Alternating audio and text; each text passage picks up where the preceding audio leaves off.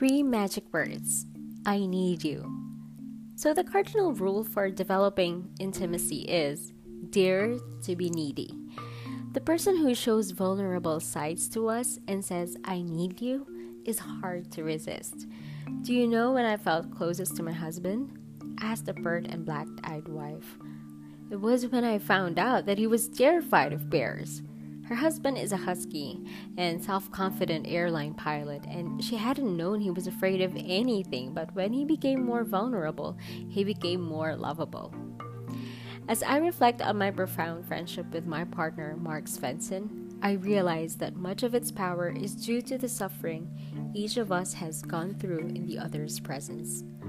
One has telephoned the other and said, "Could I come over and talk for a while? Something has happened that knocked the pins out from under me, and I need you. I need you."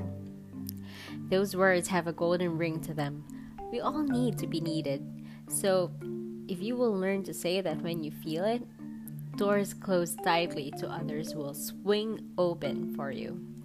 I have seen men use it successfully to attract women again and again.